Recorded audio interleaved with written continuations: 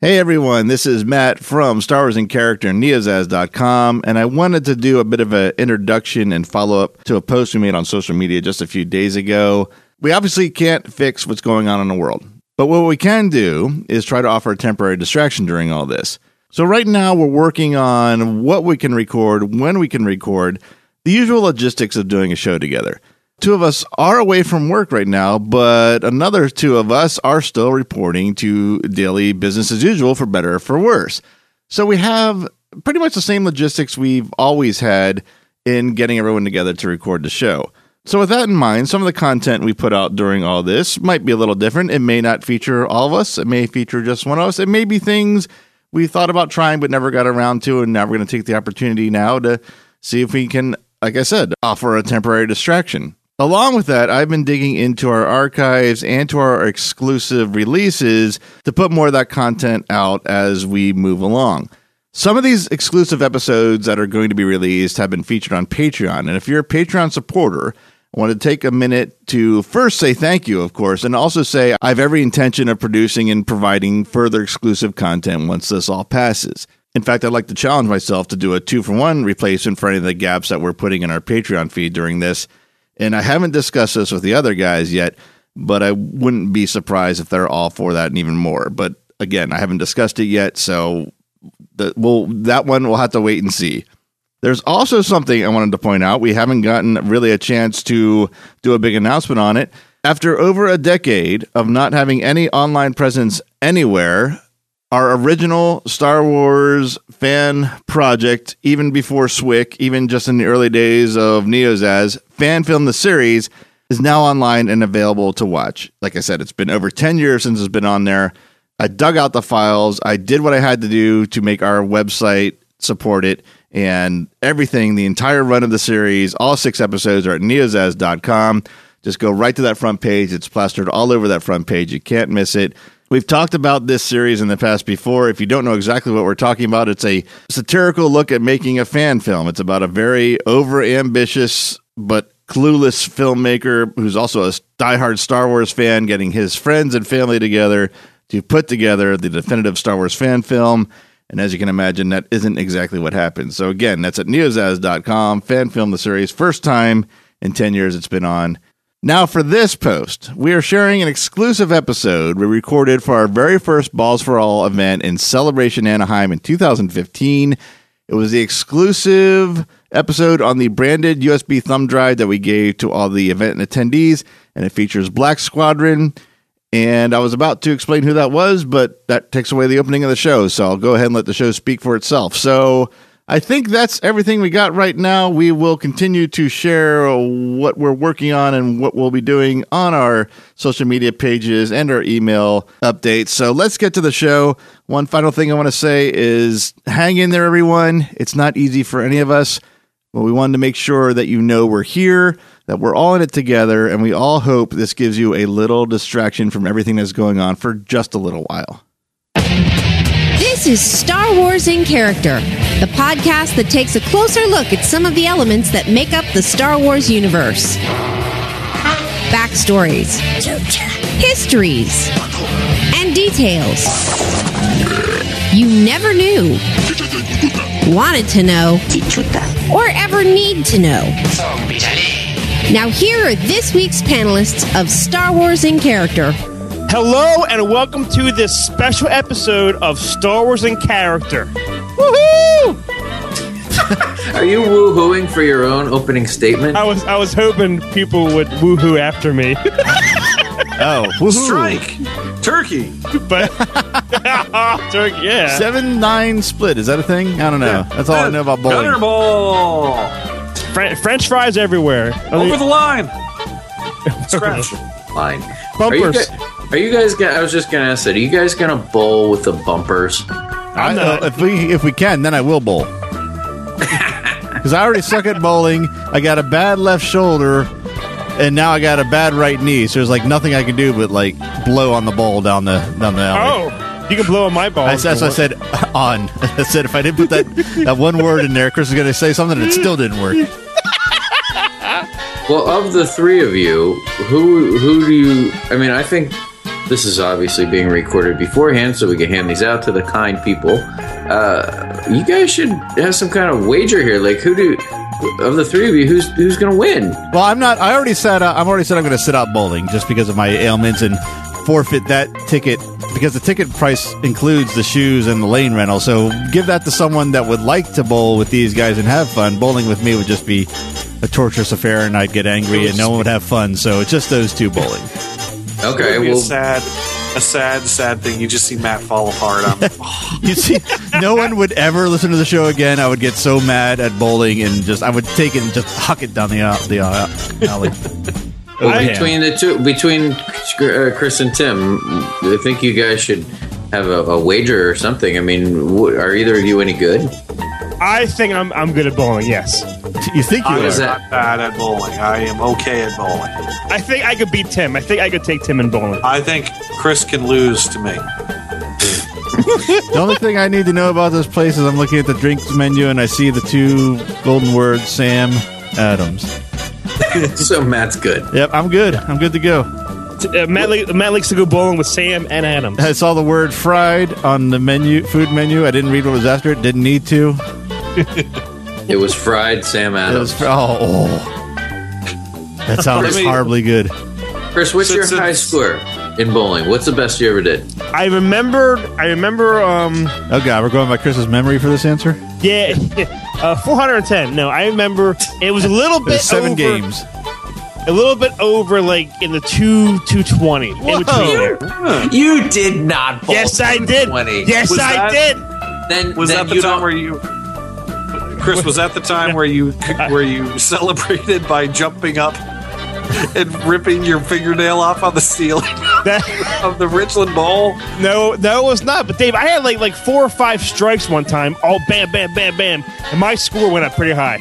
You did not have 220. I will bet my left testicle. Then you don't know how to keep score. No, it doesn't for you. You multiply each number by the next number, right? 200? 300. 300. That I know. 300 is a perfect game. I know that thanks that. to The Simpsons. I didn't have that. It was. Tim, I swear. what's the best you ever did? Me? Tim. Yeah. Probably. I think I've gotten close to 200. I think I. You did not. No, you didn't. I think I was in the 180, 190 range. I think that's the best I've ever done. And the thing is, I have no skill. It's just I pick up ball, I roll ball. Oh, I knock him down. It's been a while since I bowled, but I had a little bit over 200, Dave. I remember that. All right. Well, so this could be a good competition between the two of you, and I know how competitive you guys are with each other. I think something needs to be placed on this. What should our wager be? Anyone have any suggestions? Any ideas? Well, maybe you buy the loser buys an autograph for the winner or something. I mean, is this going to be before it or after it, or what? I mean, it's not up to me. Obviously, if I were there, it's going to be what, the second night. So you got 2 full days after. Yeah, we do, Tim. Well, you don't have to decide now, but okay, all right. I think you should certainly think about it and let the people know at the Swick Balls for All that there's some stakes here.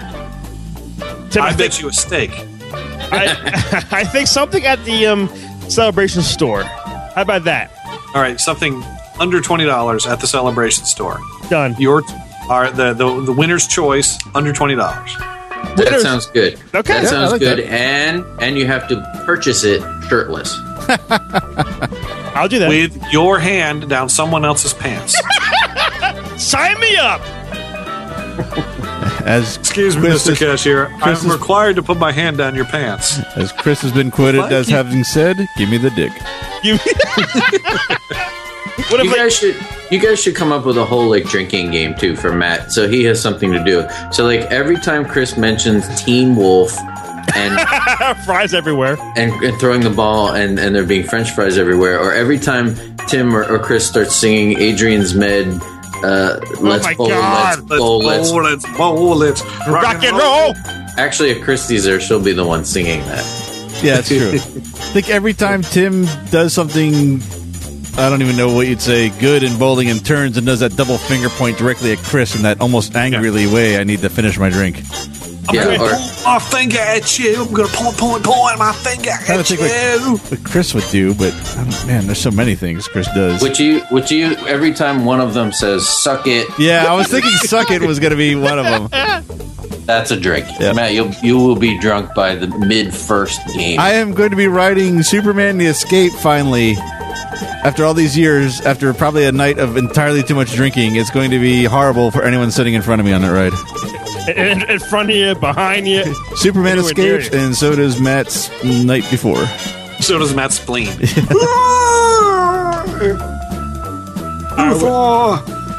So this is a special episode for the USB drive for Star Wars Anaheim.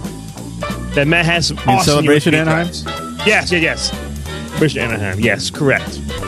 For the Swift drive. And this so if you're listening to this, yes, you held balls with all of us. Except Dave. But Dave will be at home holding his own balls. All night long. I'll just sit here. He's doing it now, right, Dave? His 8-pound ball. Absolutely. 8-pound ball, wow. With a thumb hole. And what noise does it make? Wee. Yeah. Oh my That god. sounds about accurate. Alright, so this episode is about the Black Squadron. Dun, dun, dun. I was just thinking that. That is frightening. Oh, sorry. What'd you say, Tim? What'd you say, Tim? I said African American, please. I'm sorry.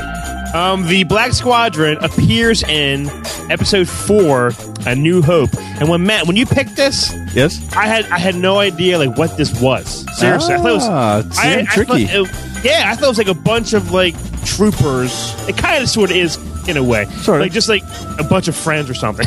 You know what I mean? I had no idea what it was. But you said it appears in episode 4? Yes. Well, yes. Wait, what? This thing I thought was like from like video games and stuff like that. No. That's going to tell you everything. You are in for a treat then, Dave, if that's what you thought this was. I'm gonna put my pants back on. I think he's not here. You know these guys very well, although you apparently don't know that yet. I when you said you were gonna do this, I was just like, oh, it must be something from video games and books and stuff I don't know about. All right, well, I just became more interested. All right, I didn't give a shit 5 minutes ago. All I cared about was bowling. Now I do. Yeah. All right, my name is... These names, Matt, might ruin part of your story. Oh, good. Even TIE better. Fighter Tim. No, Tim. My name is Dark Curse Chris. No, it doesn't ruin it at all. Okay, all right. All right. Today I'm joined by Mauler, Mythal, Matt. Wow. A lot of M's. And I will tell you, when we get to that, this is the one that started this whole idea for the episode. I'll tell you why when we get there. Okay. I am also joined by, I think it's pronounced Villian Dance Dave. Yeah. Stupidest name ever. Okay. Vivian Vance. Villian Dance. Villian. Two L's. Dance, I say. Only the sexy people. I thought this was I Love Lucy in character all of a sudden. Oh, God. And Lieutenant Tambris Tim. Ooh. I like this guy. Why is that, Tim? Handsome. That was the only guy I did not include, because by the time I got to him, I mean, his story, he does have a story. Oh. He might be worth doing on his own, but it was kind of fell short of where I ended on the other notes. So, Challenge accepted. all right, there we go. There you go. Well, Matt, tell us some facts about Black Squadron so Dave knows what it's all about. All right, first and foremost, to answer Dave's question, Black Squadron is the elite numero uno TIE fighter squadron stationed on the Death Star that was deployed to take out the rebel snub fighters during the Battle of Yavin. Oh, so they're the TIE fighter pilots. Yes, they are. Yes. These are the pilots of that squadron. Now, there's not a whole lot of story to most of them. So I broke it down by each pilot. So even though we're covering like 5 or 6 guys, none of these stories are real long until the last 2. But there's some fun stuff in here. And the first thing I started off with was Black Leader, which is, of course, well, maybe not of course, but if you can probably guess, it is Darth Vader. So he's part of the squadron. He is Black Leader. So now I'm obviously not going to do a Darth Vader episode in this, but when I do think of Darth Vader and flying a TIE fighter, the first thing I think about, or thought about at least, I should say, was his TIE fighter. And I was like, well, this is a good opportunity to find out what's up with this thing because it's so different than the others. Right. So that's what I did. So its actual model name is a TIE Advanced X1, and there's a few things that are different about it than a regular TIE fighter. It has the heavy twin lasers like a TIE, but it also could accommodate a secondary weapon, and usually it was some kind of set of missiles, which presumably his had. It was equipped with a hyperdrive and deflector shield, so that kind of explained to me, or at least was an explanation why when he got clipped by the other TIE fighter, nothing happened. He probably had his shields on, and he was able to use his hyperdrive to get to somewhere safe, some kind of Empire-friendly airspace and back to safety. So I was often curious about that. That's a huge piece of information because that's something that people who haven't done this research or looked into it as much as this have probably been wondering forever. Like, he's out, the thing is blown up. He's in the middle of nowhere. Yep. Yeah. So that thing has a hyperdrive. It does, yes. That answers like a million questions. That's a huge piece of information. Most knowledgeable episode ever. they do sort of reference the TIE fighter's lack of range when they say when they first meet the TIE fighters outside of the wreckage of Alderaan. They're saying something that, like, he must have got lost or can't be too far away from his base, and then we realize, oh shit, there is the base. Right. But I mean, X-wings have hyperdrives, don't they? Yeah. They do? Sure, don't they? I think so. Yeah, when they because, like, they sure did when they attacked the second Death Star, they all were flanking and the wingman for their different frigates and freighters or whatever you call them, and they all went into hyperdrive. Yeah, I guess that's true. I never think. I guess it's because of the size of them. I never think of these small ships being able to do that. It's always like, you know, the bigger, not that the Millennium Falcon's huge compared to like some of these huge ships, but next to an X-wing, it just seems that much bigger.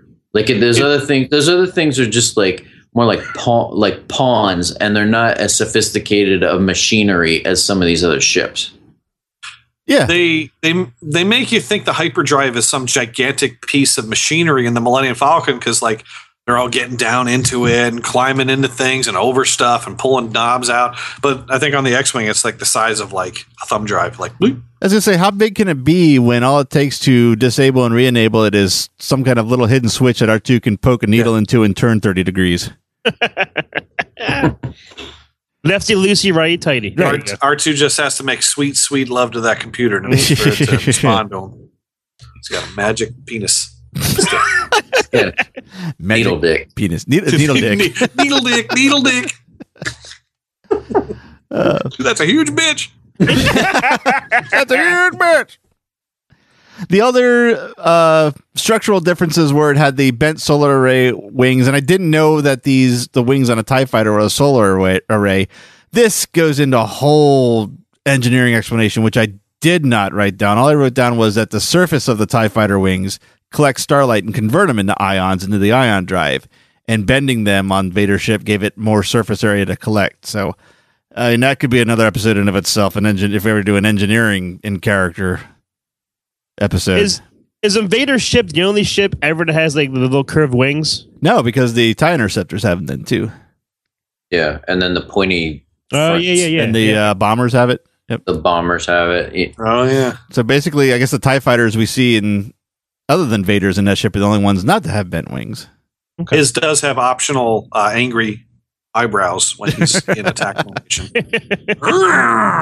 You know, to me, like, what was always cool, there's a million things that were cool about it, but one thing for some reason always stuck out to me was, you know how like they have he has that little computer screen that has the back of the X-wing on it. Yeah. When he's trying to get missile lock, it's like, you know, like Top Gun shit. And I have you know.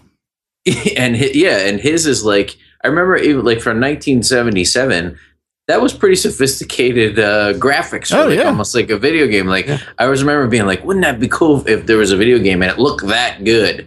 Well, now you can do anything you want on these things. Yeah. But I was admired that little red X-wing on his dashboard. Right. I wonder. I mean, I know that when the video game came out, in 83, 84, the original arcade game.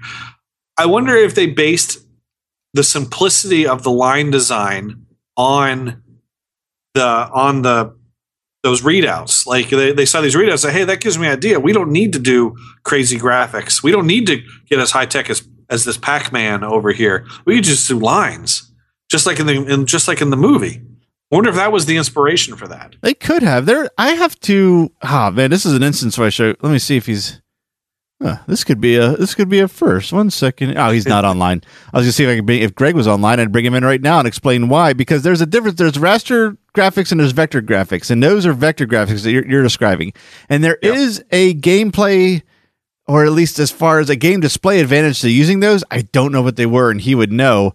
But I would wager a guess that it played in favor of both. I think vector graphics made forward motion more believable or faster to render than raster graphics, and it fits in with exactly what you just said. It fits in with what you're used to seeing in that scene. So I think it may have served two purposes. It gave the fast play that they wanted, and it looked like it came from the movie. So I think you're certainly onto something.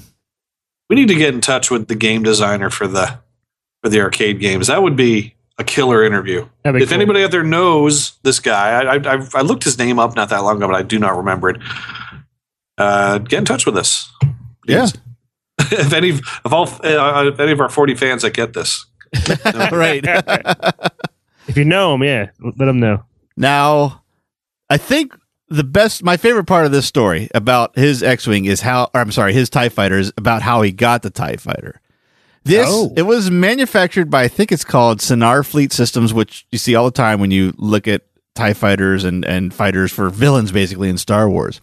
This was the first one that was made. It wasn't really necessarily a prototype. It was a finished model, and it was presented to Darth Vader by the marketing manager, Tade Augustus, in a big presentation. It was a big unveiling. Stripper inside. Yeah, there's a girl up there that you could fill out a little form to win a ride in it, and she was in a bikini and had like Miss Alderaan on sash across the front. Sign me up. I'm there. Sign me up. There was a big presentation, big crowd around. Vader and this Tade guy were up on a stage, and Tade kept calling him Darth over and over again. And Vader got so sick of it that he force choked him right in front of everybody in the middle of the presentation, got on the X-Wing, and took off. I mean, the TIE Fighter and took off. He reminds me of the guy from Stripes. Don't call me. Was it Clarence? Was it Francis? Francis. Don't call me Francis. Yeah, pissed hearing the word Darth and choked the guy. I love that. I love like just the big car show, the unveiling of a Tesla, and the guy keeps calling him Darth and just chokes him, and he gets in, takes off the peace out, bitches, and just goes. That is a good story. So the next one I'm going in numeric order, apparently. Black 2. Now, to me, he is the second most famous TIE fighter pilot from Black Squadron, and because of two words, which I have here. Look out! Could you hear those? We heard, look out! Yep. Look out. I know, it's not a very good clip, but it's the TIE fighter that screams, look out, after the Millennium Falcon shoots out the other wingman flanking Vader. Oh, that's funny. It says, look out, then he tags Vader's TIE fighter and then slams into the trench wall. You're in. He's a grease spot. So one of those, I didn't even know one of those guys talked. Yeah. You don't know the scene? I know the scene, but I mean the instance, I guess I'd say. Yeah, I didn't even remember one of those guys talking. This episode is like you and Chris role reversal. You didn't know who we're talking about. You don't know the scenes from the movies. Oh man!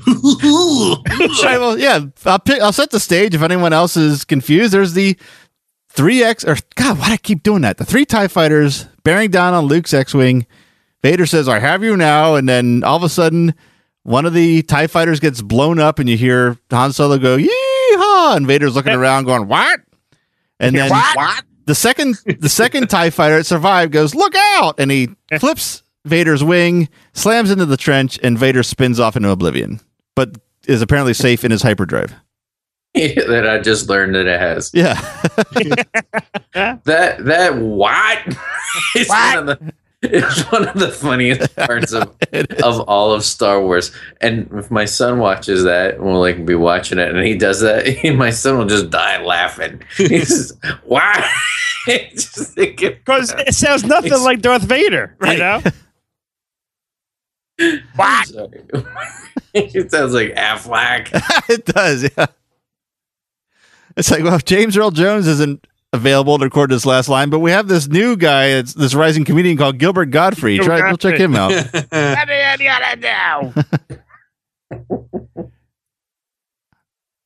What? I should have grabbed that clip. I know. I'm bringing it up by now slowly. Oh. if you ever see the movie or the short on YouTube, Vader in Love. Oh, I think so. Peter Serafinowicz, who's the voice of Darth Maul, he does Darth Vader in that. And constantly, whenever anybody like says anything and pats him on the back, he's like, "What? What?" Well, here, Dave. Like a pink Vader walks in a female Vader. Vader. I have seen that. Yeah. What?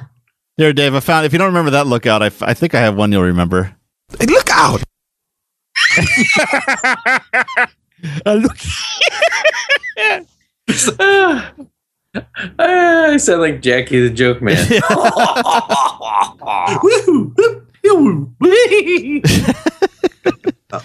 Joke Man. Where has he gone? He's at Wizard World. No, there you go. Yep. Woo. Wizard World, he said. Wizard World. There's a 2-second clip I found on YouTube. Hey, look out! Hey, look out! Do you own that OJ thing? Who, me? Yeah. No, I just typed that. I put in OJ lookout and found it like instantly. Oh, why haven't I done that all my life? So Black 2. Black 2. His actual Imperial designation is DS-61-2, but his pilot name rolls off the tongue. Yeah, doesn't it? Yeah, but his inner circle pilot name is Mauler Mythal. That's the one that you gave me, Chris, right? Yes, Mauler yes. Mythal okay. Triple M's for me, yes. Yep. So not much of a story for him, but he did start piloting at a very young age. He flew a T-16 Skyhopper, much like Luke Skywalker. He used to poach Bothan sky dragons, and from what little there is about them, sounds like they're about the size of womp rats, but they fly, so it's kind of, again, like Luke Skywalker. About 2 meters long. Yeah. So I don't know if that makes him a better pilot or not, because that gives the sky dragons have 3 axes of movement, whereas the womp rats would just go left, right, back, and forward. So does that make him actually a better pilot than Luke Skywalker? Yes. No. Okay. No. Why is he nicknamed Mauler? Does he have a background for that? And because the next notable thing is that he has a recorded 27 rebel kills, and I was expecting it to say like he was known for just disabling and destroying the ship, but leaving the pilots alive so that they were mauled and scarred and whatnot. But no, but he straight up shot pilots out of the sky like he's supposed to. For the Empire. He named himself. He's like, I'm going to call myself Mauler. Probably, yeah. Wouldn't that be funny if you guys all just call me Mauler all the time? Wow, that'd be so weird. Don't do it, but do it. Please, no. Oh, thank you. Well, like Mauler, like Mauler, like Mauler. Yep. Yeah.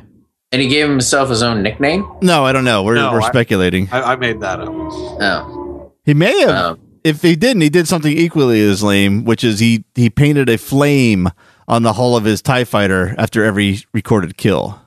Are you serious? Yep. Oh my god. Yep. So this is like the World War II kind of like decorations on the front of like the airplanes and stuff like that. Yeah, sort of, I guess. It was like the decorations, he said. Thanks, Dave. So we all know how he died. We just talked about that. But he did leave behind a little bit of a legacy. He did have a son named, I think it's called, you'd say Wrigley Mythal, or Wrigley Mythal. Wrigley Field? Yeah, I'll say Wrigley. Yeah, sure. And made some hell of a good tasting gum. Don't last long, though. Don't last long. Wrigley was he had followed in his footsteps of his father, sort of, in the sense that he enlisted in the Empire, and then ended up being a tractor beam operator on the Chimera, which was the post-Emperor flagship for the Empire. It's with that commander, whatever name that none of us can pronounce. We did a whole bit on that. Pelion. That guy, yeah. That was his ship. Papillion. That was in the Zon. Yes, the Zon books. It was. Yep. And the last little bit about Mahler and his little son Wrigley is that Mahler kept a hollow projection card on the control of his yoke of his TIE fighter, so he always flew with his son in front of him. Apparently distracted him and didn't see Vader's wing and clipped it and died. Kill, Papa, kill. Damn kill, you, Papa, Wrigley, kill. damn you. So up next would be Black 3. His Imperial designation is DS-61-3. Starting to see a trend here. Did not notice that when I wrote these out. And His nickname was Backstabber. What did he do, Matt? I was going to say, why? I have no idea. No story behind that whatsoever. And are you serious? I'm dead serious, yep. Why would they give him a nickname and not explain it? Nope. His story, in fact, the bits of his story are so underwhelming. I'll run through them quick. First of all, he was Vader's right side wingman, so he was the one that Han Solo shot out of the sky, or out of the trench, whatever you want to call it. He did not have a hollow son or any family member or anything on his flight yoke, but he did have a stylized mural of a Corellian slice hound on the inside of his fighter's hatch above his head in his TIE fighter. All heart. Slice hound. Yeah, which I looked up, which is like, this is the best I can describe it. It is a cat version of my dog. If my dog were a cat, that's what it would look like. The cat version of my dog. It's like it had a dog's body, like the shape of a dog's body, but the fur and the ears and the snout look like a cat, like almost a hybrid of the face. It's a very stupid looking. It looked like, this image looked like it was from a game. I can't tell you what game, but it was like not quite the early games, like the TIE Fighter versus X-Wing era, little post Dark Forces, but not quite Knights of the Old Republic. Somewhere in between that lost era of games. Maybe even, actually, you know what? It looked like a console game. It could have been from the Shadows of the Empire. That kind of look, if you know what I'm talking about, where everything is, the graphics are really detailed, but they're still flat and blocky. It's like that. Yep. And that's all I have for Black 3. He's pretty boring. When your highlight is a mural of a slice hound, you kind of suck. and you're a backstabber on top of it. That's right. No reason. No one knows why. When it comes to his name, it's there's a saying on the Death Star. What happens in the Death Star showers stays in the Death Star showers. Oh. So does backstabbers mean something different than in the showers or what? Well, think about it. Apparently to Tim. And Tim was the only one that knew that. I haven't been in the shower because whatever happened there stayed there. So I'm just saying, this is just what I heard. And you guys are sharing a hotel room again. I mean, I don't know about this. Lieutenant Tambris talks a lot about Backstabber. So and, he gets misty when his eyes get all misty when he thinks about Backstabber. Misty from where? I don't know. He just seems sad and lonely when he talks about Backstabber not being in here anymore. He's the only one talking about Backstabber because no one is writing about him apparently. Yeah. He keeps everything inside his chest, his heart. Backstabber just lives on there. Oh my god. Okay. Is this burning an eternal flame? Paint a flame onto your hole. Oh wait, that story belongs to Mahler. And not this other guy. Should we move on? Let's talk about Black 4. I'll sing the rest of the episode. No, I won't. Okay. Black 4. Designation DS-61. Anyone have a guess? That's 5. No. Damn so it. close. You lose 5 points. Minus 5 points. His nickname was Dark Curse. Dave? Right? No, that was Dark Curse Chris. Oh, Dark Curse Chris. Sorry. Okay. Yeah. That's all right. All right. So Dark Curse. This might be my favorite story of all of them. Very short, but memorable. So he survived numerous assaults against the rebels, including some famous assaults against planets Rautier and Mon Calamari, so famous that I had no idea what they were talking about. But about a year before the Battle of Yavin, Dark Curse was starting to slip a little, starting to lose the zest for piloting, but he was still assigned to Black Squadron, so he's like, okay, I'll make one more go of it, but this is it. After this, I am retiring from the military, and this is my last tour of duty. Retirement. One day before his tour of duty ended, the rebels attacked the Death Star. Oh my God! You are right. Yep. He was Roger Murtaugh of the. He was. Oh my God! They had a cake, everything back in the landing bay or whatever for him. So not only did he unfortunately die one day before retirement, he's probably the most infamous, or I don't know, infamous. I'm sorry. Most memorable deaths that we've talked about in this battle. He was the one that locked on to Luke and then was blown away, and then the explosion flown through by Wedge Antilles. Oh yeah. So not, if he didn't get killed from being blown up, he got skewered by Wedge's X-wing. There's no way he was surviving that. Hey Dave, blow you up. Hey Dave. Yes. What would if Roger Murtaugh was your dentist? You know how you go to your dentist and then they do stuff to your mouth and you got to rinse it out, and then he says something. What would he say? Go spit.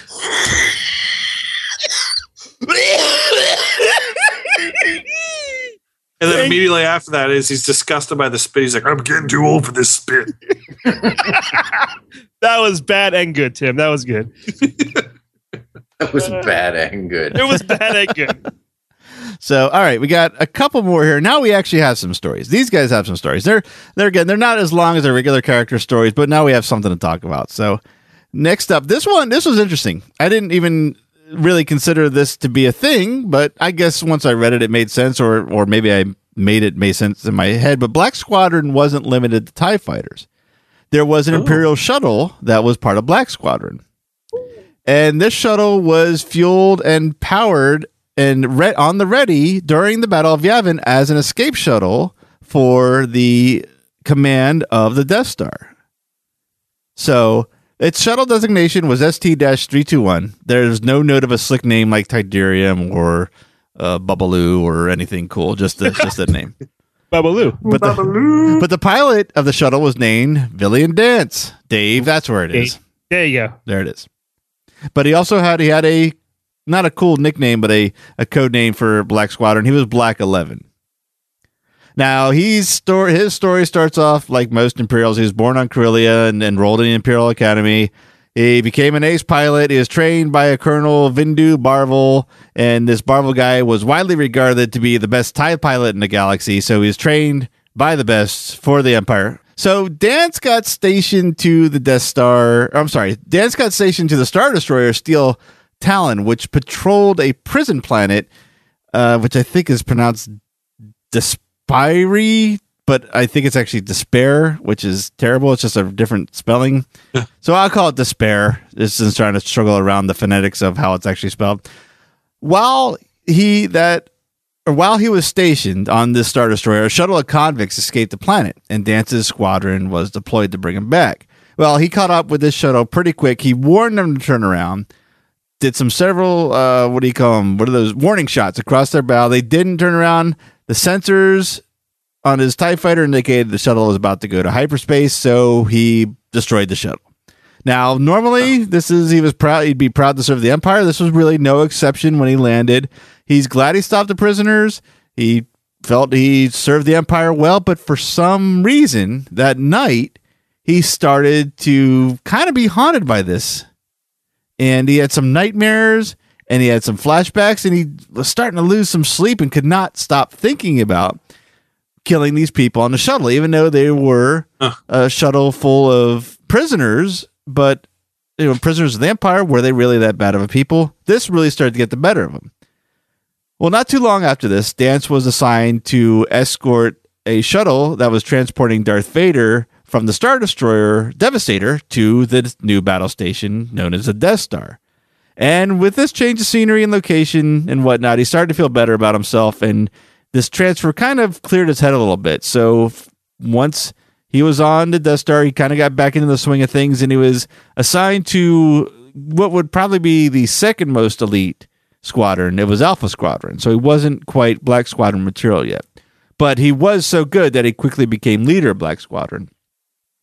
Now, Alpha Squadron had done some training runs through the Death Star's equatorial trench, and during one of these training runs, a new recruit to his squad named Nan Kendo was pretty much kicking ass, just scoring against these. They had these drones that they would chase and follow and shoot down, and this Kendo guy was wiping the trench with these things.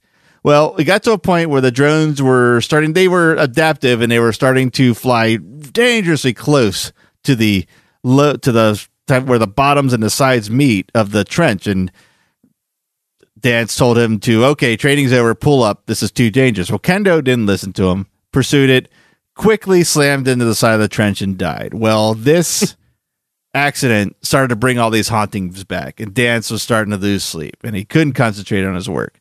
So what he tried to clear his head some more, and what he started to do now, when he couldn't sleep at night, he'd go to the training simulator and start honing and sharpening his skills again, make sure he can, something like this will never happen again. He got to the point where every single scenario that the training, where the simulator could throw at him, he could beat. He knew it was coming. He'd been through all the program material. So the only other thing there is to do when you can't sleep is go visit the Hard Heart Cantina, which we heard about on the Death Star episode. Hard Heart, yep. So there he met some other people who like to meet at night during the off hours and things aren't going on. And these people like to kind of question some of the things that they were doing in the name of the Empire, and started to get Dance to think as well. So not too long after this was the Alderaan disaster. This is when the Death Star obviously blew up Alderaan, which was, as far as Dance knew, a pacifist planet. So this really is almost a turning point, if not the turning point for Dance. And he went back to the Hard Heart to meet with his friends, and they made a plan to, I don't know why but disguise themselves as medical workers and board a medical shuttle and haul ass from the Death Star. Medical workers. Medical workers, yep. But before they could do this, the Battle of Yavin came upon them, so Dance had to go. At this point, he was assigned to, this is his first assignment for Black Squadron. This was the shuttle. They didn't quite give him a TIE fighter assignment, but they gave him the shuttle. So he's sitting in the shuttle, biting his nails, presumably, maybe just tapping them on the dashboard, waiting for things to be over so he can get back to his plan. Well, he sees his friends in medical garb, like scurrying across the hangar towards the medical shuttle. Which I picture the Three Stooges in the hospital garb and like running down the hall. I just was about to say paging Dr. Fine, paging Dr. Howard. Yeah, like it's what I'm thinking too. Like, woo, woo, woo, woo. So one of the troopers that were guarding the hangar stopped them, and he didn't buy their story. He didn't believe they were medical personnel, and Dance knew what was going to happen next. But luckily for his friends, in all this, Dance is also a master of Terras Kasi. So he did a quick hype Kiba and knocked the troopers out.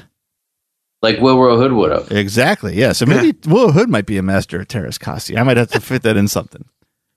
So during all this, the rebels are attacking the Death Star. The rest of Black Squadron is out there fighting, but Dance takes off in the shuttle with his friends. Somehow, Vader senses the shuttle left, and I don't know when he does this, but he breaks off from the battle to go chase the shuttle for a while.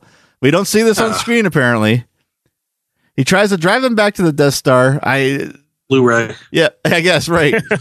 Dance is such a skilled pilot and has honed his skills so much that he manages to evade even Darth Vader long enough to jump to hyperspace to escape. But what he really did was, he wasn't escape, but he didn't go very far. He only jumped to the other side of the Yavin system, where he landed, met up with the rebels, and defected right then and there during the Battle of Yavin. These defector stories always end up being pretty good. Yeah. For some reason. I can see why you latched onto this one. It's a good story. I like the Terras Kasi bit in there. That's the only time I've ever seen any good come out of that game. So, all right, last but not least, this guy's that was worst. That was a bad game, man. That was an awful, awful game. Last but not least, I don't know if I saved the best for last, but the I'd say his last bit is probably my second favorite next to the 1 day from retirement. But now we're talking about, I don't know why this guy's a different designation, but he's part of Black Squadron. I don't know what number he is, but his designation number is CE3K-1977. And his real name is Coral, Qorl, which I just think of Walking Dead. Coral? Coral. So Carl was part of Black Squadron and part of the Death Star skirmish, but again, I don't know what number it is, but it was a TIE fighter pilot. So early on in the battle, one of his solar wings was damaged and went spiraling away from the Death Star. And by the time he gained control, he was trapped in an orbit around Yavin 4. Well, he couldn't break orbit because the ion engines weren't strong enough from the damage, I suppose. And the orbit quickly began to decay and he headed towards the planet. Well, he managed to steady the fighter and bring it into a controlled crash and landed on the ground in the jungles at Yavin. The crash threw him out of his fighter, and he ended up breaking his arm in multiple spots, but otherwise he was fine. Conscious, no problem. The internal gear of his fighter still works, so he radioed his controllers back on the Death Star, and they said, well, stay there and await rescue. Obviously, we're a little busy right now, buddy. Just chill out. So that's what he did. So while he waited, he looked up at the Death Star to see if he could catch any of the battle, and then it blew up. And I guess he just kind of stood there and went, huh.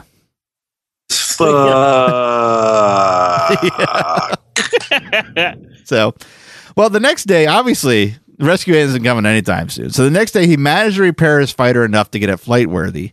So he fired up the engines and got the TIE fighter out of the jungle. Well, when he exited the jungle, he saw an X-Wing. So he pursued it and started to attack. He's like, I'm going to get back at somebody for what just happened. So he attacks the X-Wing. Oh, I said TIE fighter. I keep getting these fuckers mixed up. What the hell? The X-Wing. There's an X-Wing. So he attacks an X-Wing. So there's a bit of a dogfight. Both Coral's TIE fighter and this X-Wing were damaged enough to crash into a nearby swamp. Carl had strapped himself in his flight seat, and he was trying to, as he was getting free, he grabbed his blaster, but as he was just about to reach for the hatch, a lightsaber comes crashing through the hatch, cuts it open, and a hand reaches in and pulls Coral out. And as you can probably guess, at this point, this X-Wing was piloted by Luke Skywalker. Yeah, if it's a lightsaber, nobody else would have one or even probably know what the hell it is. Yep. Yeah, really. Exactly. Yep. So these stories are good. Is this? I mean, I don't know. You probably tell us later where it's from, but these sound like they're like better thought out than some of the backstories. These are well written, I think. I'll tell you, this one I know for sure what it's from, and I'll tell you at the end. Now, remind me if I forget. I didn't write it down, but I know exactly what it's from because I didn't see it. So Luke stood, now that since Coral's standing with his blaster, Luke stood ready to defend against any blaster fire Coral could throw at him. Well, Coral did kind of a little trickaroo, and he dove at Luke instead, which he wasn't ready for. So he knocked him and Luke both into the water in the swamp. And they started to have a bit of a fist fight underwater, and I immediately thought of Val Kilmer's fist fight in Top Secret. I know a little German. He's sitting right over there. Peter Cushing was in that movie, too. There you go, with the big eye. Yeah. So during the fight, Coral actually had the upper hand because he still had on his flight helmet. So he had a airtight seal, and he was able to breathe underwater. I mean, the engineering of it would be the same as space, so he was fine. He had the upper hand. Well, Luke, I don't know if he used the Force or something, told him to grab one of the hoses into his helmet, and he ripped out the hose, and his Coral's helmet started to fill, and he started to drown in his own helmet. Oh, that sucks, man. Yep. Yeah, drowning's the worst. So Coral lost consciousness, but while unconscious, Luke pulled him out, took off his helmet, left him alive by his TIE fighter, and just went on his way. How do you fight underwater, though? It's like really like slow motion. Yeah, well, like that scene in Top Secret. Val Kilmer did it. Yeah. How the hell you do that, you know? So when sorry. When you're little and you're in the pool, you try to like you punch underwater, and it's like yeah. It's insta slow motion. Yeah.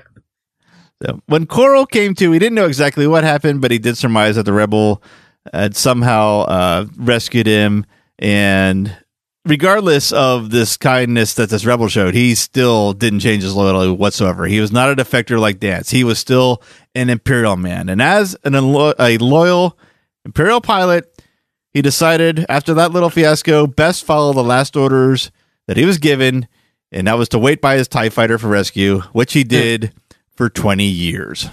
What? How much longer? 20 How much years. longer? 2 weeks. Nope, 20 So he years. just lived in the jungle for 20 years Yep. waiting to be rescued. Yep. Now That's like that Japanese guy who refused to surrender. yeah. He was out there until like the 1950s, constantly fighting people after Japan had lost World War II, and he refused to surrender until his commanding officer came. So this old elderly commanding officer comes out and goes, "Yukio, stop fighting." I was like, "All right, I'm really embarrassed." Is that how it went? That's exactly That's what happened. pretty much. That's the drunk history version. There's more This to This guy's like dedicated. Yeah. I mean, geez, Louise. there's Like more so than some of these other people. there's actually a lot more to his story once he does get discovered 20 years later, but it just keeps going, and I stopped it there for this because it really has nothing more to do with Black Squadron at all. But there is more to his story. They picked up this guy. I'll tell you, to answer your question, Dave, this story I told you was a comic story, a classic Marvel comic story with the 70s 80s version. Really? Yes. I must have it. So someone took this character years later and put him in a novel storyline with I think it's with the Solo Kids, but I could be wrong. So someone cherry picked this character from the comics and gave him a second life in the books. That's where the 20-year gap comes in. Whoever finds him, if it's the Solo Kids, it could be the Skywalker kids. Someone's kids find him in the jungles of Yavin, and then he ends up being a different type of character after finding him. But that's what that story is. That's where that all comes from. And as I like to do at the end of my tales, is quote my buddy Tim and say, "That's all I got." Is that sounded like your Costner voice? Oh, there you go. Yeah. I wasn't trying to do an impression of Tim. Just quote him. Oh, thank God, that's all I've got. All right, and back to the left. It says here that Kevin J. Anderson created him in the book, and then it was retconned Oh, really? that it was the character in the thing. Yeah, Kevin J. Anderson. And I don't know what book it says that he was, what novel, but the comic was the day after the Death Star, so it was like issue 6 or 7. Yeah, probably. There you go. I like the picture of him on Wikipedia at the top. It looks like he's a little boy who was passed out and someone's about to shave his head. Yeah. It's an odd picture. And then he's wearing he looks like a G.I. Joe figure in that full body picture. He's like a SEAL Team 6 kind of guy. So he's a frogman. Fuck, man. Are we doing feedback this Well, one? I didn't pick any specific feedback because not everyone's going to hear this. So if we kind of gave a shout out to everyone that's listening to this in bowling, I was just going to give an opportunity if we want to say anything to them right now in our feedback. I'm sorry for turning so many of you down for drinks. I just didn't want to be taken advantage of. Tim will meet you out back behind the bowling alley. Yes, I will take advantage of, but I will not be taken. What are the chances that there's going to be any single women there? There's probably going to be put a ring on it. a few. Yeah, there'll probably be a few there. It doesn't necessarily have to be a guest. I mean, this is a public place, right? There's going to be other women at this thing, right? That's true. Yeah. So I think, Chris, it's your job. To get Tim laid? You get the listeners that are there, and thank you very much for participating in this. And I'm sure you had a great time because the guys and Christy are wonderful company. So now hopefully by the time we're listening to this, they all have gotten together, led by Chris, and gotten Tim's bipper wet. Oh. I don't know why I was grossed out by that. We put a little Vaseline inside this bowling ball's hole, and Tim has proceeded to And there's still a lot of room behind the elementary school. I was going to say, Tim, those holes in those balls are pretty darn small. Well, you get those big heavy ones, and the holes get larger as they get heavier. That sounded awful. Oh my God. That is so true, Dave. The holes get larger as it gets heavier. Don't they all? I mean, the bowling balls. Some of those bowling balls you can't even pick up. Oh, some are fucking heavy as shit, yeah. Those are called wrecking balls, Dave. Those are for like Andre the Giant, like sausage fingers. Anybody want a Peanut? Ah, damn it. Well, what are you hoping? What are you guys hoping now? I mean, by the time people are listening to this, it will have been over. Yes. Put yourself in the future. What are you hoping has happened at this extravaganza? That we have not made complete asses of ourselves. Exactly. And we can lose 40 fans. Well, don't. There's no chance that that's not going to happen. Yeah, don't count on that. It's going to be fun seeing some fans of ours finally face to face. Yes. I hope everybody has a good time, and between that and the swag, feels like it was a night well spent. It was worth it, worth their time, worth their money, because we did have to rent the place out. So I hope everyone leaves having had a good time. That's really my only goal, and that's why I'm bringing my wife to take care of it. This might end up being, much better than. I mean, it would have been cool to be a part of the convention and all that kind of stuff, but this, to me, as soon as this came up, I think you guys are going to have more fun doing this. I agree. I was thinking about this the other day, just going over the numbers of the tickets we're selling and getting the swag stuff together. I'm like, we only gave away, I think, like 30 prize bags, because that's how many people we got to in the show for the audience participation. We met maybe like 10 to a dozen people for 2 seconds at the end of the show, and met another 3 to 4 at best outside the show. We're going to be able to spend the entire night with 32, 37-ish people. This is way more FaceTime with anyone of our that listens to our show than we've ever had before. Even conventions at Philly where we're there all weekend. So this is the most time we're going to have spending with people that listen to our show for some unknown reason. Absolutely. And I'm regretful that I'm going to miss it, because some of those people on that list, Chris showed me the list the other night when we recorded, I recognize those names because they've been around for a long time as listeners and participators on Facebook or just in general with the show. And some of them I'm Facebook friends with and all that kind of stuff. There's going to be 4 lanes of very cool people there that you guys are going to get to hang out with for an evening. So really, this whole thing, I hope everybody, by the time they're listening to this, is just pleased, and because it's you guys, and you guys are incapable of not having a good time. That's true. I know that Dave, there's still time for you to go, and we have a spot for you in our hotel room. The hotel room is the one thing that really is attractive about that. Can you maybe just set up a computer and Skype me there, and just set a ball at the edge of the thing and bump the computer into it? I guarantee you, I'll still be Chris and Tim. Oh, you bastard! 220 my ass. I'm telling you, I'll take a picture, Matt. We're gonna prove this. I'm gonna prove this to you, Dave. Mm-hmm. How many games are you gonna end up getting? Don't drag me into this. Because I'm not gonna be there, but I'm betting you right now, I may have a gambling problem. So listen, how many games are you gonna bowl? Well, 2 hours. I'm not really sure because of the mingling and whatnot. Probably maybe 2 or 3 the most, maybe. That's it? Because you're going to spend a lot of time talking, you think? Yeah, it's going to be a lot of mingling. Yeah.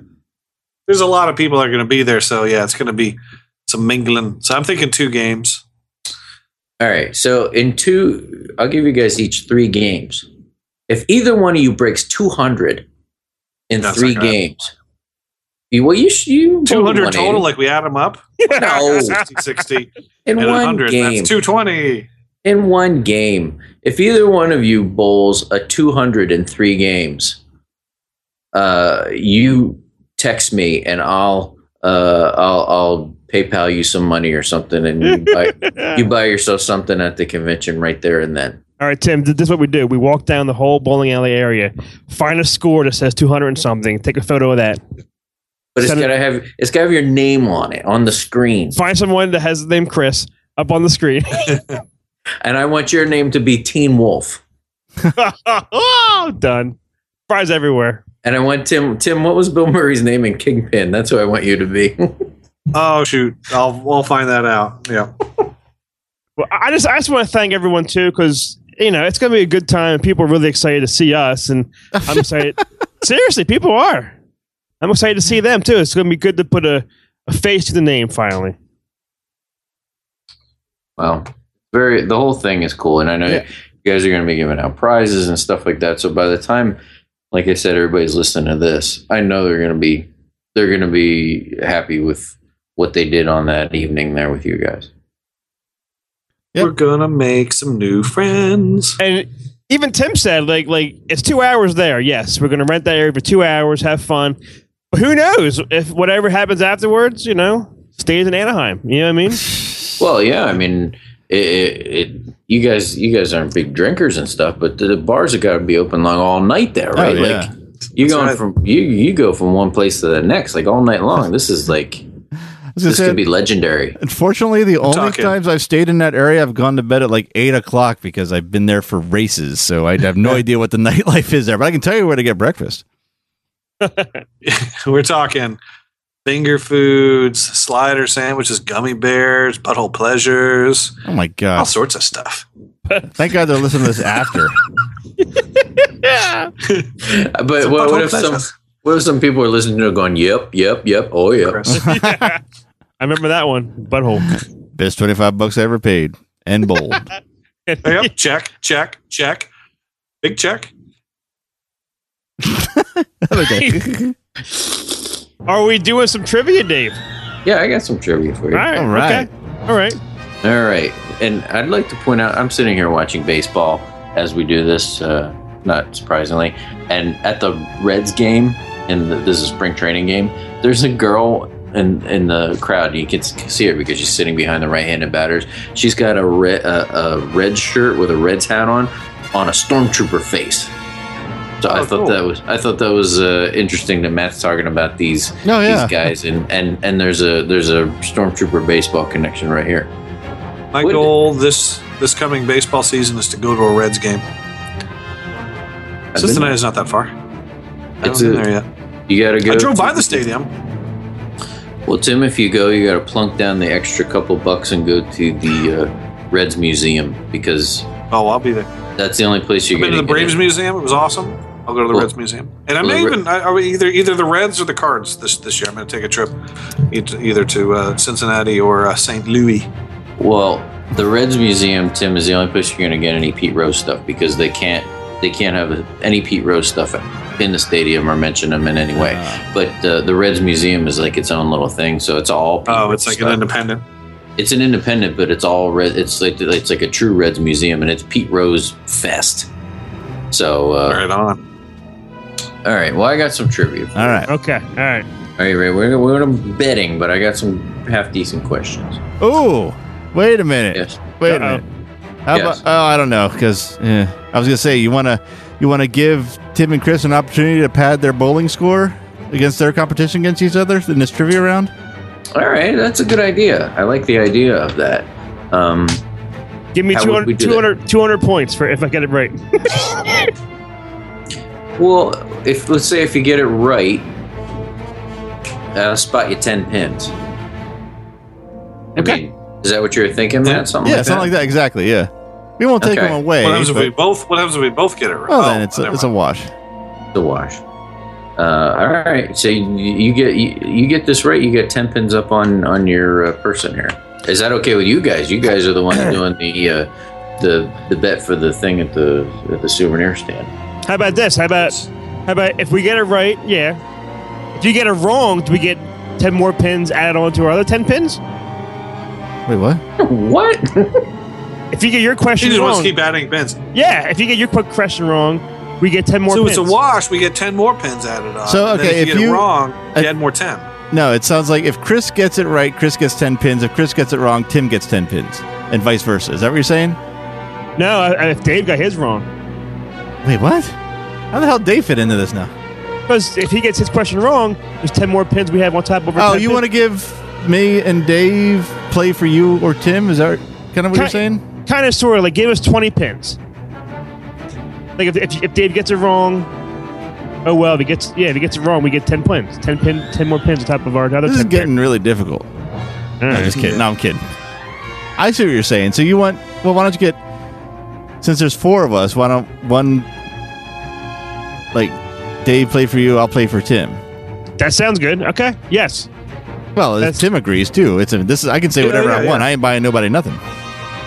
All right, so Chris, if you get yours right, you're getting 10 pins. If I get mine right, I'm also getting you an additional 10 pins. That's correct. Yes. The same with Matt for Tim. Yes. Correct. Yes. All right, and I'd like to make this clear. These 10 pins don't count into your 200 game in my bet.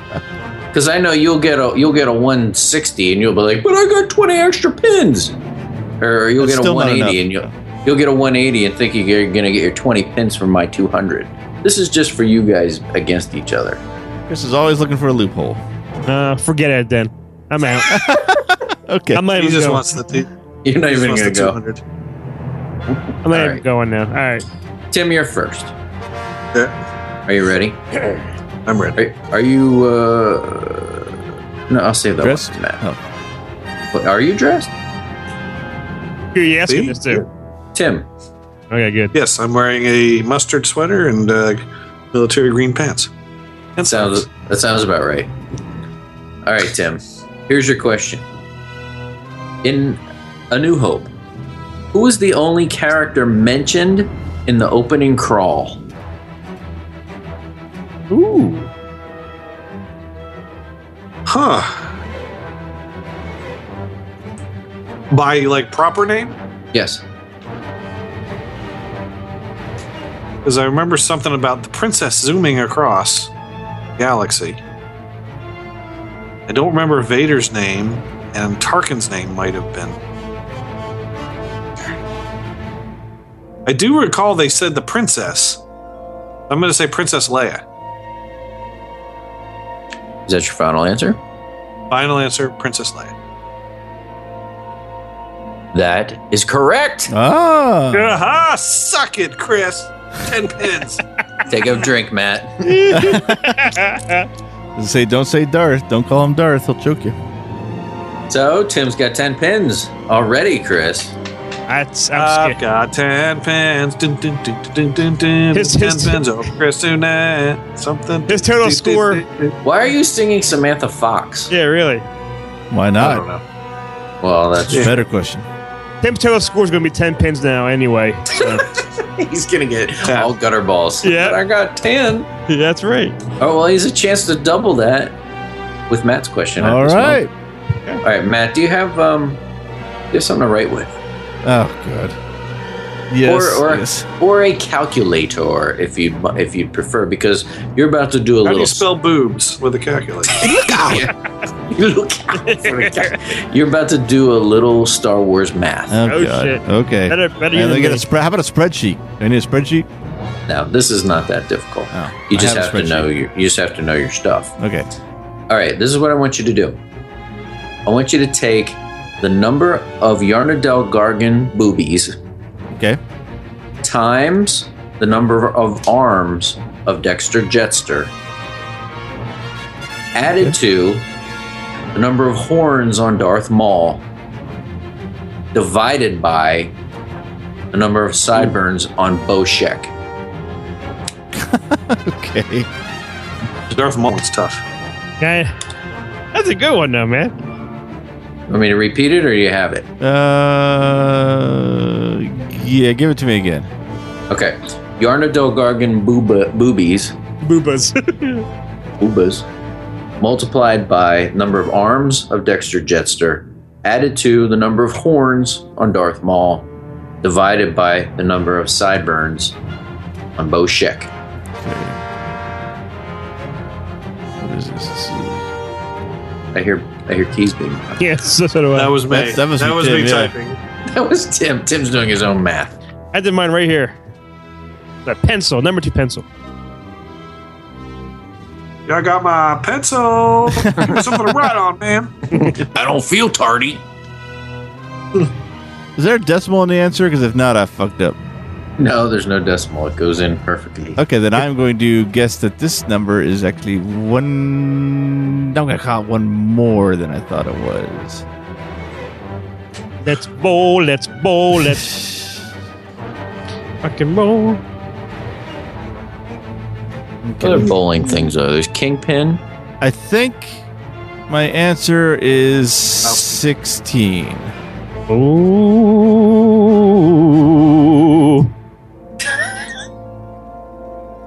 What are we listening to? What the hell is that? Come on, everybody, gather round. I'm gonna show you how to knock it down. Look out!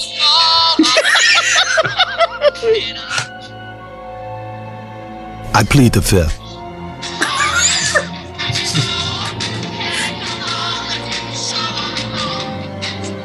Grease 2, Grease 2. This just became the greatest episode we've ever recorded. And only 30 people will hear it. I plead the fifth. Tonight. Oh, yeah, dropping loads. What was that? I was on this board. Do that one again. Goggle, goggle. Oh, wait, okay. Oh, yeah, dropping loads. That's gonna be Tim in the bathroom during bowling time. I can do. Is 16 your final answer? Yes. All right, I'm going to spell this out for you. Number of Yarnadelgargan tatas, 6. Yep. Times number of Dexter Jester arms, 4, which gives you 24. Uh-huh. Plus number of horns on Darth Maul, which is 10. Shit. Oh, That's shit. fucked up. 34 divided by the Yep. 2 sideburns of Boshek gives you a total of 17. Yep. Damn it. Man, I said 8 too, Matt, for Maul's horns. Damn it. Are you sure he has 10 horns? Top Well, men. would I'm you counting. I'm looking here at a head-on picture of them, and I'm seeing 1, 2, 3, 4, 5, and I'm assuming it's going around the head equally. So on the back part of the head, I would think there would be 3 horns, be making that 8 horns.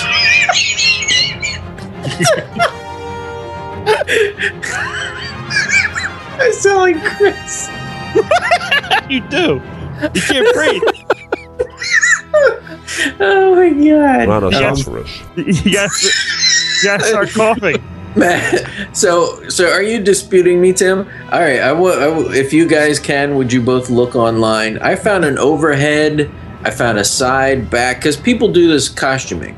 So there's like all these, they look like mugshots of Darth Maul. It has a front, side, backward, and there's even a kit that you can buy that comes with 10 horns. Because he's got 8 on the top, and he's got those 2 little ones that come out of his temples. Right here, I found on. Oh, I see a good Clone Wars shot of him where it's like head angled, and I see 8. I see 3 in the front, 5 around the crown, and a 2 on the side of the head. I forgot about this. The 2 on the side. Yeah, it's those little, like, if they were on his neck, he'd be Herman Munster. Yeah. No possible feminine.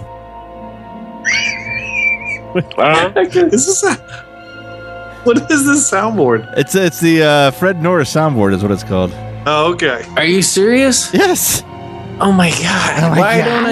Why don't I have this and know about it? This changes everything. You stupid bastard. Was that Jackie Mason? No, it's a Riley Martin.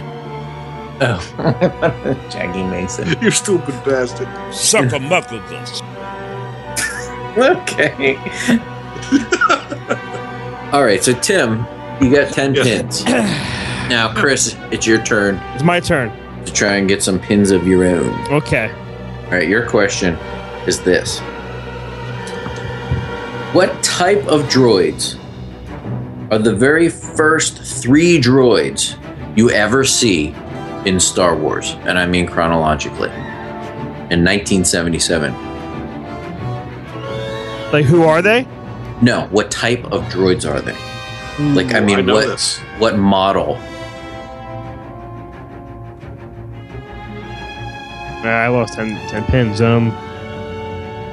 Like I know the first two droids you see are C3PO and R2, and C3PO's. Hey, what fucking kind of droid is he? Gold. Yeah, really. You're on the right track. You get the first three droids that any human eyeballs saw in Star Wars. The second it came on in 1977. What are the first three types of droids you see? Well, I know isn't R2 like a astromedic droid? That's what I'm saying. That one is. C3PO is a protocol droid. And the third one, Christ Almighty. Who was Little bitch. Was that Jeff the drunk? Yep. You little bitch. Love it. It sounds like who's that guy that said on down now? Who's that guy? It's Crackhead Bob. Crackhead. Yeah, I'll say Crackhead Bob on here. Protocol, Astromatic, and I don't know a third droid. Astromatic.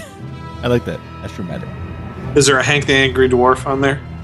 Oh, that's what that. Okay, I think there is. I didn't understand what. Oh no, it's not what that is. I don't know what this is. Let's find out what this is. Hi, mommy. Are you proud of me? Oh, hyperjerk. So the HPE. God, this is the greatest thing ever.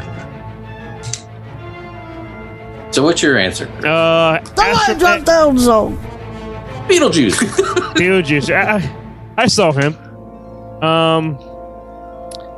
Astromech droid, a protocol droid. I don't know a third. I don't know what the I third. ain't no fucking pussy. Talking all that shit. Saying things about me. Oh, I got dirty pop. I got dirty popping on me. I got dirty pampers on me.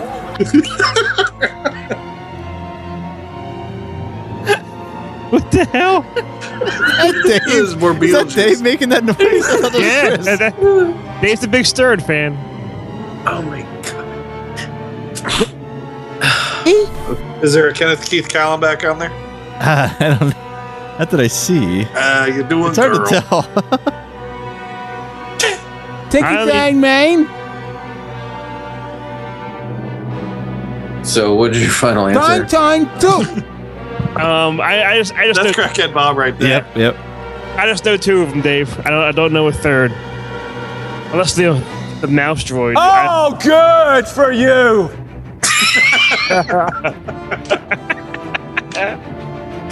Okay. The answer is Astromech droid. Protocol droid. I don't know the third. What's the third one?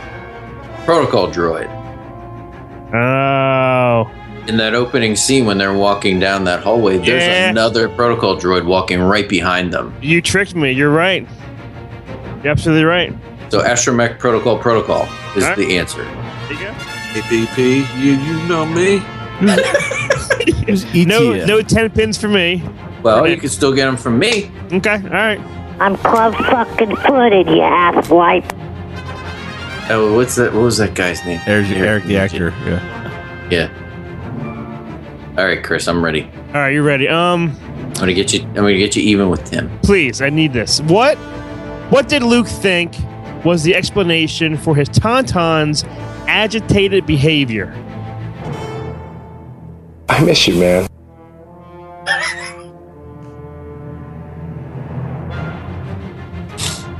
Well, he thought she smelled something. That's my answer. Final answer. You were correct. So that's 10 pins. Yeah, it's 10 pins. So you guys are starting from scratch. We're both tied. Yes, we're starting at the same number. Well, that was an All right. So we don't even need the 10 pins. No, you don't. Suck a You muck have- of this. There you go. Suck it. Oh, Tim. well. Suck it, Tim. Suck my pins, Tim. So you're gonna have to beat each other on your own guile and athleticism. Are you guys gonna trash talk each other like the whole time? I know I will. Oh. Yeah. Yeah. But yeah. So, Tim, bring it, all right? You're going down. You have a dance off? You get a tie? You're going to have a dance off to settle things? And after you go down, we're going bowling. Yeah. That was good. Zing. Zing. Oh, good for you. Well, let's thank everyone out there for getting this great USB of Star Wars and Celebration Anaheim drive of this episode. Full of it's mostly about nonsense. Black Squadron / Howard Stern cast members. So, let's bowl, Timmy.